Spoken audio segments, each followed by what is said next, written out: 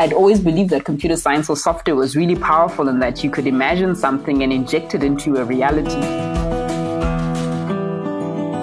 Way back in 2017, what feels like a different lifetime now, I had the distinct privilege of attending the BCX Disrupt conference, an event dedicated to better conversations around digital transformation and innovation. And they had a headline keynote speaker of Malcolm Gladwell. It was a pretty big deal. Richard Mulholland was one of the speakers, a previous guest on this show. And the standout guest on the day for me was a lady by the name of Rapelang Rabana. Rapelang and I had met before in her time as the CEO of Jaeger, really exciting and wildly successful young South African startup that came out of UCT. You know how you make calls using WhatsApp as opposed to traditional telephone connections? Well, they were doing that 15 years ago, which is pretty remarkable. We reconnected at the conference and have gone on to forge a really great friendship. We've worked together on some clients, and I spend a lot of time now talking to Rapelang about the projects that she's busy on at the moment, which is essentially redeveloping and redefining the way that adults learn. She is a key disruptor, a key innovator in the adult development and adult learning space. And I think you're going to love hearing from her. I think you're going to love hearing her thoughts, especially at this very weird and very unpredictable time. Her optimism is infectious. Her drive is contagious. And it really was a privilege speaking to her in what is now another COVID-19 lockdown special on the One-Eyed Man podcast. My name is Mike Stoppel. I'm really chuffed that you're listening. As always, if you enjoy the show, please like it, share it, subscribe to the channel. We all need really positive and really motivating content right now. Thank you so much for your time. Enjoy the show. So my friend, it's so good to chat to you, even in this very strange time. I wanted to maybe give listeners who aren't familiar with your career and some of the remarkable achievements of your recent and slightly less recent past, a bit of a sense of what you've done. Could you maybe give us a sort of a high-level view of how your career has progressed, and we can maybe revolve around the conference where we reconnected a couple of years ago, and then from there, just tell us a bit about what's happening in your life right now. Great. So good to be with you again, Mike. Always lovely chatting. What do I say about my career? It's always such a foggy memory, but let me try and remember. I would say post-traumatic stress disorder. Exactly. So I call myself, a technology entrepreneur, which is what I've been doing for the last 15 years. I finished at UCT with a business science, computer science back in 2005. And then I didn't know much about myself, but I knew enough to know that it was the end of the line for me in terms of joining another organization or system that I had to comply with. And I needed to get out, and corporate was just not going to work out for me. And luckily, I found a couple of guys in my class who were equally desperate not to get a job. And we started chatting, about what we could do to possibly be productive and make money next year, and so that our parents don't kill us and be, riddled with disappointment. And we thought, okay, great, let's start a business, and we're like, okay, what will that business do? And we're like, okay, we'll figure that out in meeting two. And then in meeting two, I think one of the guys, was looking at the issue of, as students, we never have enough core credit. I mean, even to organize these meetings that we're meeting up now, we had a code where you would send one, please call me would meet, it's 5:00. 2, please call me means that it's a 6:00 meeting. And we were like, that's just not a great way to do life. Phones are smarter. We've got Bluetooth and Wi-Fi on campus. 3G is, starting to get big. There's got to be a different way to do life. And then that's all like, cool, then let's try do this voice over IP Skype-like stuff on cell phones so that we don't have to do this kind of nonsense, please call me things to speak to each other. And we decided, cool, that's the business. And after graduation, we'll meet back middle of Jan and start this new life. And miraculously, we all got back middle of Jan as agreed, and we had our first meeting. about what we were going to do. And that was the beginning. Incredible. I know. I was really surprised that we all came back as agreed. I thought someone would have some issue somewhere, but we all came. And we managed to deal with our parents and convince them to pay our rent and give us money for food and live like students essentially for another couple of years while we figured ourselves out. Are your parents entrepreneurial, Rapelang? They were not. They spent the first half of their careers as civil servants, really. And it's only in the move from Botswana to South Africa that they started building their own businesses. So my dad now runs his own architectural firm. And my mom was probably entrepreneurial at heart much earlier. So she was an engineer at the airport but she was always running side businesses, selling fat cakes and clothes and suits and all of those things. So she's been a hustler since the beginning of time. In her DNA, yeah. Yes, in her DNA. And she's now on her 7th career. She's now a farmer. And that's her thing now. So perhaps, there's that in her. But eventually they all came round. I'm always intrigued, having come from a family that wasn't deeply entrepreneurial by nature, how some people are drawn or instantly drawn to that lifestyle or that approach to creating value, whereas others sort of naturally slip into it because their families are already heavily predisposed to an entrepreneurial frame of mind.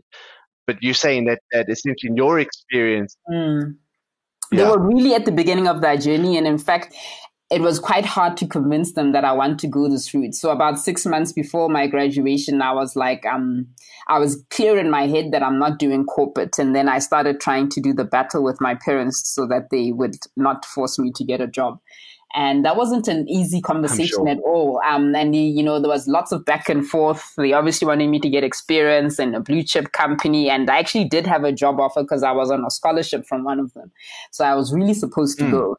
But in the final conversations with my dad, I was like, look, Daddy, can you promise me that if I take this job into this organization, I will be happy and successful? Can you guarantee me that? And, he sighed and he says, no, I can't.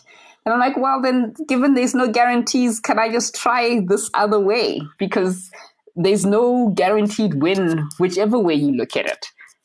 And you didn't just try. I mean, you succeeded. That business went on to be a really fantastic success, wasn't it? Yeah, it was a great journey. Jaeger was, 7 years of grueling learning, the fastest learning curve I've ever been on to date. And we were a great, I think, reference and case study for tech startups in South Africa. We built, when we launched the first version of Jaeger in February of 2006 or 7, it was, one of the first mobile web apps in the world. And, competitors in Israel and the UK were, had $20 million of funding compared to the measly few million rands that we had. But we were still able to produce a world-class product. And for me, that was a watershed experience that we could sit in a room, imagine something, hustle around, look for people to help us, look for money. And a year later, it exists. And hundreds of thousands of people have downloaded it and on their phones. And that was... I remember just being blown away that could actually happen, and that I'd always believed that computer science or software was really powerful and that you could imagine something and inject it into a reality, and people would use it. And that's always been why I love this space so much. So Jaeger, a fantastic success. You left that business. What happened straight after that entrepreneurial part of your life? Sure. So Telfree, which was another local operator at the time, bought Jaeger in 2010 and stuck around for another few years, and got tired of the telecom space, mostly because we were always software people and we wanted to stay closer to developing, product. Whereas telecoms, there's a lot of regulatory and cowboy tendencies. It's not a fabulous sector in my view. So I wanted out of that. And learning was always one of the things that was on my mind, but we never really had time to explore that within Jaeger. So I started thinking about, for this next business, I want to make sure that I choose something that has been stewing on my mind for a long time. because there's no such thing as an easy Yes. business. And when things are rough and nothing's working and you've got no money, I want to know that I'm just doing something I love to think about. And learning and education is Yes. definitely right up there for me. And like with Diego, I was really itching a scratch from years before when I reflected on my own high school experience. It was always, I was very well educated, but even in that, there was lots of inefficiency in that you would do a test or an exam and you would get your script back and you would look at the things you got wrong and you'd promise yourself you would come back to it, but you never did. It was just too hard to keep track of. Yes. And year after year, you get better at the things you were good at and you ignore the things you didn't understand. And I thought, shouldn't it be simpler to be able to have a system, on an app that is tracking the things that you're getting wrong and right and brings you back to the stuff that you get wrong with the corrective explanation so that you can practice that more. Because what happens when you study is that to make ourselves feel better, you keep focusing on the stuff you like, the stuff you're good at. And that doesn't necessarily help you close your gaps. And that's really where the first solution of Rekindle Learning started. Micro learning, adaptive learning. Companies primarily use it for sales, compliance, digital skill stuff. And instead of emailing that PDF or PowerPoint slide or doing a face-to-face presentation, you can repackage that content into short videos, interactive questions, and it tracks where you're getting stuff wrong and right and brings you back to the stuff you're getting wrong until you demonstrate mastery. Almost like having a coach, like my mom used to be for me when I was a kid and trying to learn my times tables. She knew the ones I was good at, so she would ask me the ones I always got wrong until I got better at it. And that's really the simple gist of it. And for me, there's a lot of stuff happening in EdTech, but I felt that we need to better understand where can technology make a greater impact or be more effective than a human learning. And I don't necessarily believe that technology everywhere in learning is better. I still think, the classroom experience is beneficial, but specifically in the area of reinforcement and practice, I thought technology can make a significant impact, which is really where we have focused with our micro-learning approach. It's hard to imagine an industry sector / public service that is more important to the future of humanity, the advancement of our endeavor together, but is also so steeped in tradition and legacy and heavy muscle memory. Yeah. So this is the way learning is done and isn't done. Yours is a very pioneering approach to that, right? It is pioneering. And it's certainly, I wanted to step ahead from the first generation of e-learning, which really was just putting the textbook that was printed and putting it online, and maybe having a video in it, and then it's e-learning. And I wanted to fundamentally change how you engage with and assimilate that knowledge, which is why the level of interactivity and format is the way it is.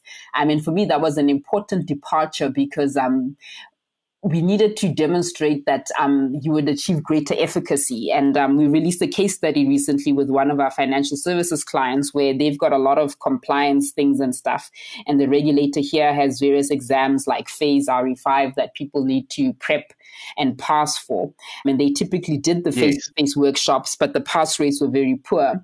So using the app, people were able to improve the average scores in the exams by over 30%, which was singularly the biggest jump in the aggregate scores in the company since they started training that. So that's a great thing because it's showing us that people weren't necessarily reading the 500-page manual properly and not getting through it and therefore not being properly prepared for the exam. But on the micro-learning app that they could do bit by bit every day for 3 months, they could be better prepared. That's incredible. Yeah, and we'll certainly send listeners who want to find a little bit more information out about Rekindle to the website to have a look at that. If this is your first time listening to The One-Eyed Man and you're wondering what I'm trying to achieve here, why don't you take a moment to go back to the trailer episode at the beginning of Season 1. It's really short, I promise, and will give you some insight and context. If you're enjoying the show, please consider sharing this episode or the One-Eyed Man channel with, well, all of your friends in the entire world. And now, back to the show. You mentioned the early stages of EdTech were really about people taking traditional learning materials and essentially digitizing them in the most basic way. You and I share the sometimes quite dubious responsibility of helping corporates work through their digital transformation projects and strategies. Yes. And I think we see that behavior reflected often in their approach to solving solving old business problems using new tools, is essentially take the thing that we have and slap a digital layer on it and hope that it works really well. And as you and I think have experienced both in those projects and as advisors on those projects, that doesn't have a really compelling success rate. No, definitely. What are some of the other problems or pitfalls that you see your corporate clients struggling with when they navigate this ideal of digital transformation for the first time? For me, it always starts with your own personal awareness journey. Because for me, digital transformation requires you to suppose a different situation. And to get to the point where you can suppose something, you've got to know what you actually believe right now. And most of the time, people don't realize that they have integrated a belief or an assumption that is currently governing how they work or how they serve their clients, because you just don't have awareness of that. You came into the company, maybe it was your first job, it's how it's always been, it's how the other people did it generations before.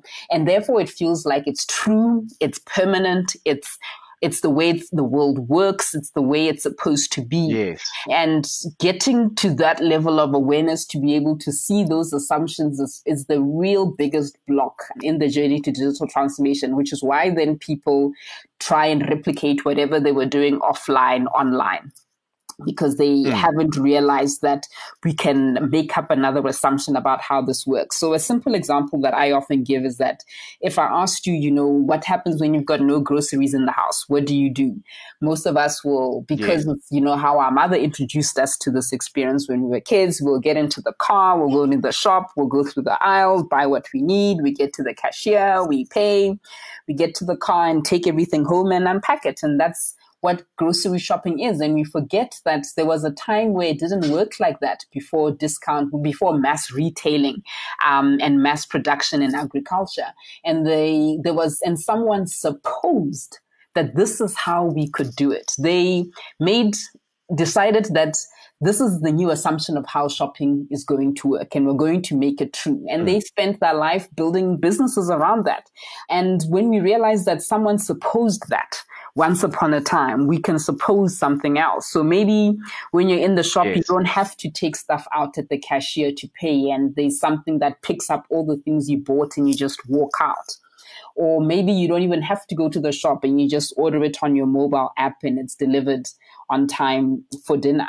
Or maybe you don't even have to order it on your mobile app, and the sensors in your fridge and your cupboards pick up the food as finishing and place the order for you.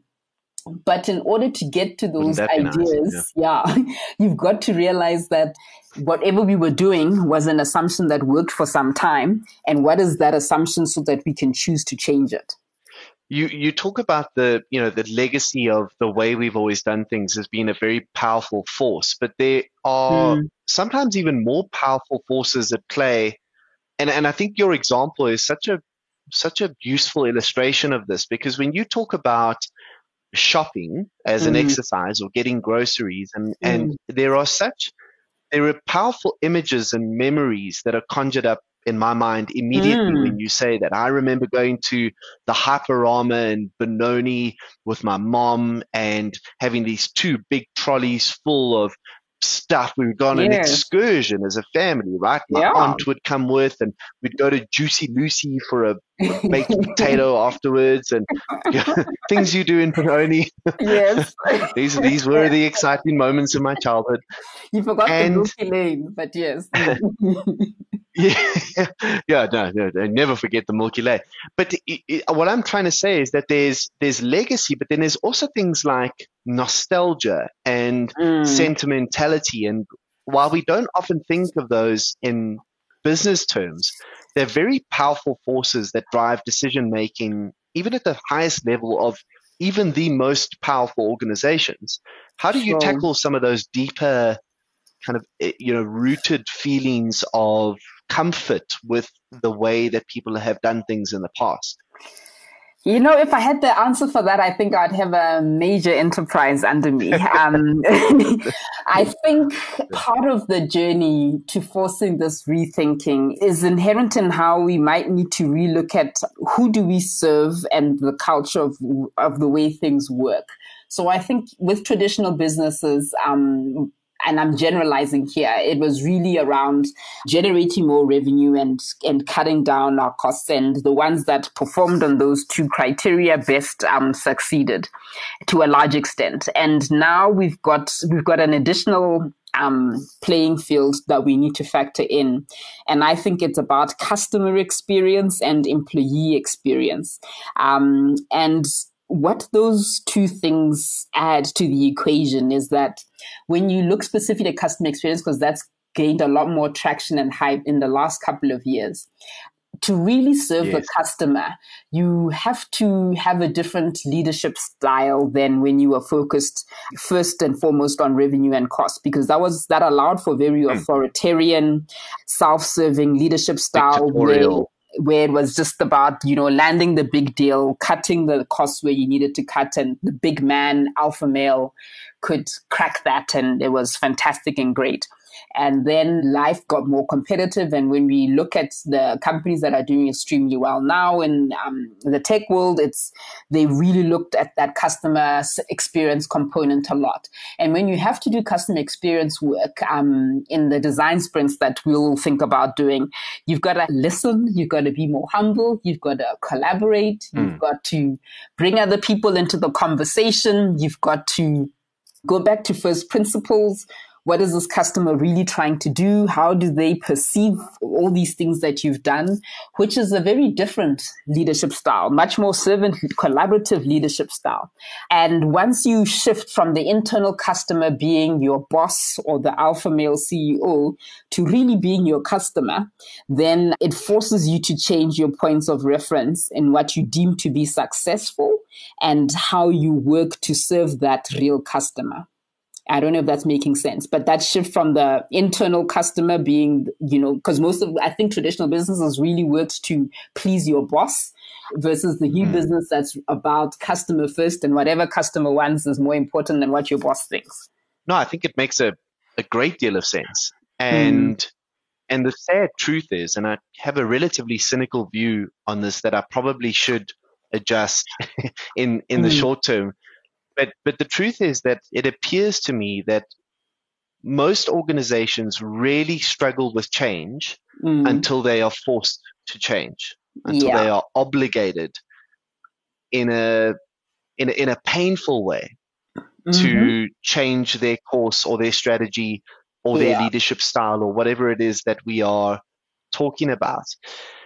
And the truth is that we're being faced with a highly accelerated and very painful and poignant moment in time right now in the midst of this pandemic that will force a multitude of organizations to change their strategy quite dramatically.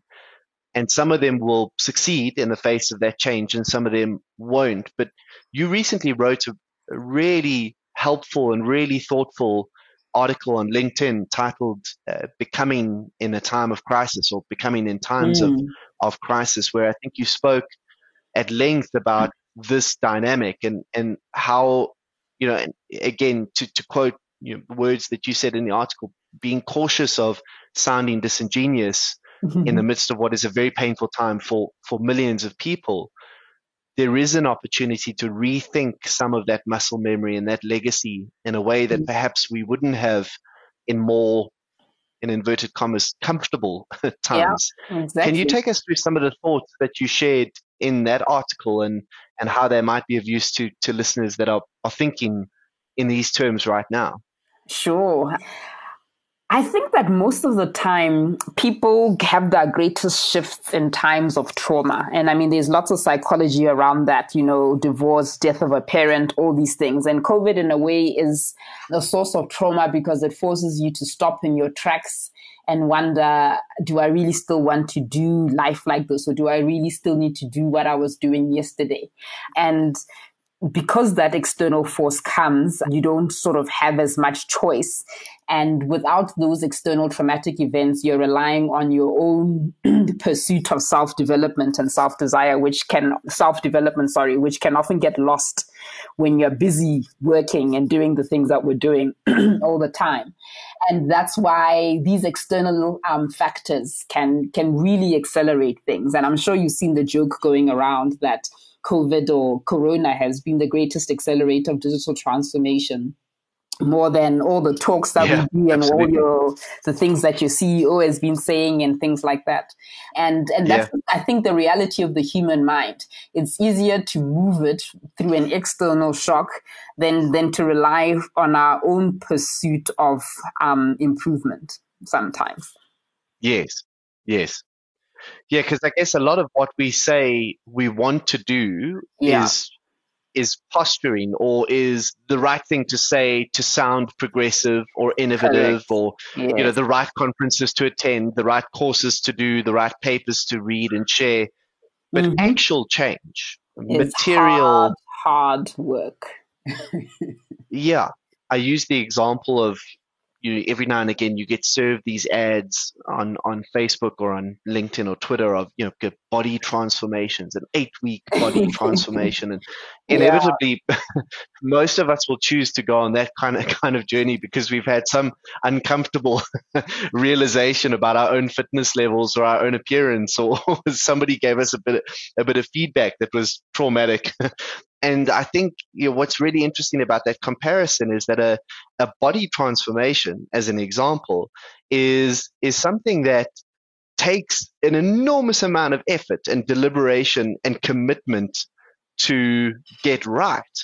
And not just an enormous amount of commitment, but the truth is that if we treat it as a once-off initiative, if we treat it as something that is only an 8-week project, the chances are that the results, when we stop and go back to our old behaviors or our old habits, will be incredibly disappointing, incredibly dissatisfying.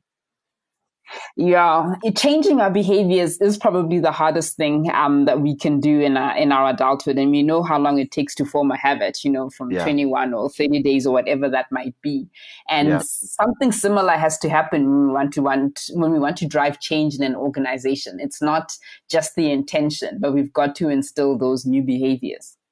We can't always rely on corporates to change as quickly as we want them to, but we can rely on startups to be fundamentally disruptive and innovative. And I know you spend a lot of time advising technology startups, and especially Southern African and Sub-Saharan African startups that are looking to do really exciting work in interesting new ways. But I know from my experience of working with startups that there's this danger of them idealizing Silicon Valley type unicorns in the world of, in inverted commas, traditional VC that we've come to understand to be the working model from that world. And I know that a lot of what we've accepted as normal in the kind of Americanized traditional sense of VC doesn't always translate as well to local startups, to local capital, and to the relationships between the two.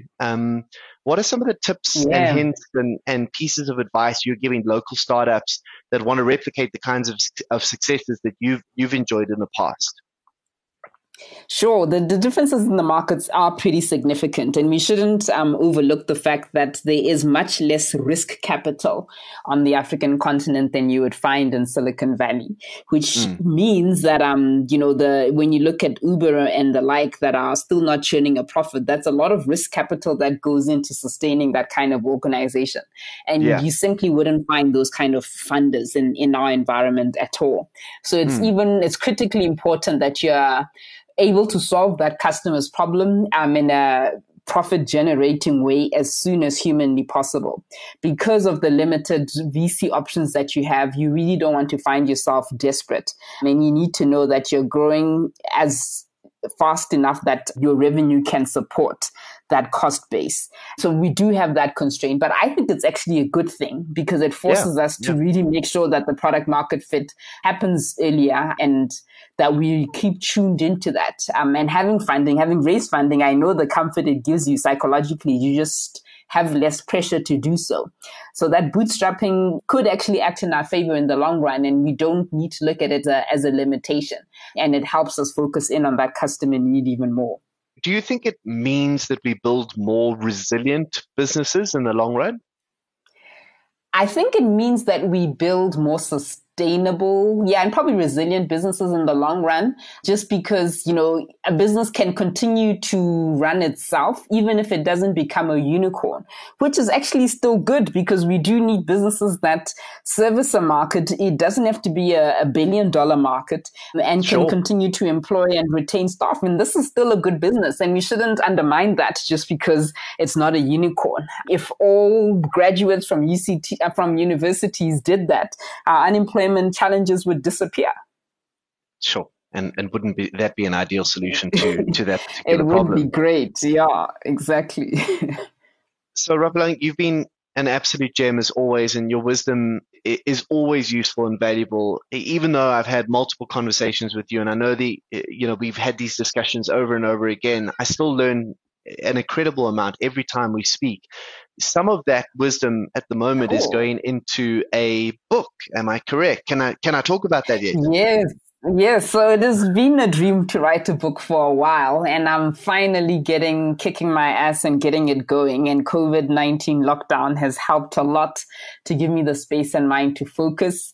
And I've done a good online course that's helped me give myself a framework and tools to get going. And I really want to go deeper into the conversations that we've had now around into that intersection between understanding digital technologies and digital transformation with how it intersects with our own mindset, that innovation mindset, that awareness and those new habits that you have to form. And I'm hoping it'll be interesting and novel, because you don't often put those two things together. You'll often read a digital transformation book, but it doesn't speak to the development of an individual psyche or mindset. And we need to link those two things together in my mind, because digital transformation can't happen without that. That's incredible. I reserve the right to invite you back onto the show when you publish. And I'm sure, I know I would, and I'm sure listeners would love to hear more about that particular approach to solving the digital transformation challenge. And I'm also glad to hear that there are some really exciting and productive, positive outcomes coming out of this very weird and strange time. So it's encouraging to hear that you're finding ways to stay productive and motivated and to create enormous value. Rapelang, if people want to reach out and connect with you online, what are the best platforms to do that on? Sure. So I'm most active on LinkedIn. You can find me there, and most of my posts are public, and you can message me there. I'm also on Instagram and Facebook and Twitter. Rapelang Rabana. Luckily, there aren't too many of us, so I'm pretty easy to find there. And my website is rapelang.com, where you would get in touch directly with my team. That's for speaking engagements and the like. That's great. Interviews or actual meetings or anything else like that. Awesome. And then just remind us of the Rekindle Learning URL as well. Sure. So Rekindle Learning is www.rekindlelearning, so REKINDLE learning, all one word, .com. My friend, I cannot wait for a face-to-face coffee when we're out of lockdown. Look after yourself, stay safe, and we'll chat to you soon. Cool. Thanks a lot, Mike. Take care. Cheers.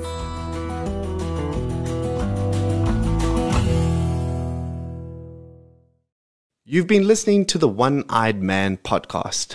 I'm Mike Stopforth, an entrepreneur, writer, and public speaker, deeply curious about discovering better ways to lead and better ways to live in an increasingly complex world.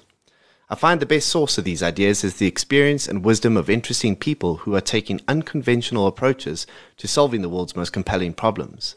If you'd like to hear from someone I haven't yet spoken to, visit mikestopforth.com.